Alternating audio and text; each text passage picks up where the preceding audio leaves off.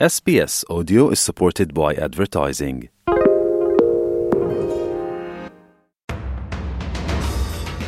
You're listening to SBS News. Cost of living is one of the biggest issues for Australians. With grocery prices skyrocketing, the government is exploring all avenues to ease the financial pressure. One piece of the puzzle is the Food and Grocery Code of Conduct.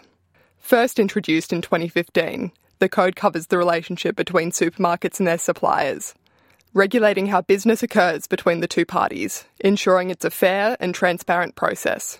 And it's currently under review. Economist Dr. Craig Emerson is heading up the investigation. He says that it's a key part of improving consumer outcomes. What we are looking for, not only in this review of the Code of Conduct, but in other initiatives that the government has announced, as to whether more competition can be introduced in the grocery sector. So in the end, competition is the key. This forms part of a broader approach which looks at whether there are ways of getting more competition into the supermarket industry in Australia. The Code of Conduct is voluntary. Dr. Emerson says that could change.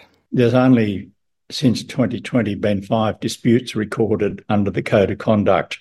Those who favour the Code of Conduct say that's because it's working so well, and those who are in favour of a mandatory or compulsory Code of Conduct say that's because the suppliers are terrified about approaching an arbiter because they might get their product delisted from the supermarket shelves. And so we've got to sort through that to find out the truth. National Farmers Federation President David Johinkey says the code should be mandatory. We are calling for it to become a mandatory code, not a voluntary code, purely so that there is a legal avenue for that engagement to occur. Mr. Johinkey recognises it's only one part of improving supply chains in Australia.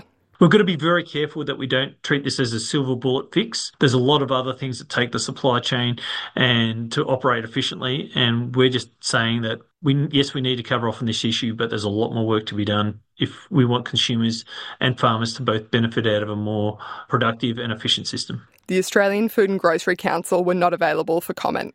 The review is accepting submissions until the end of February. Rania Yallop, SBS News.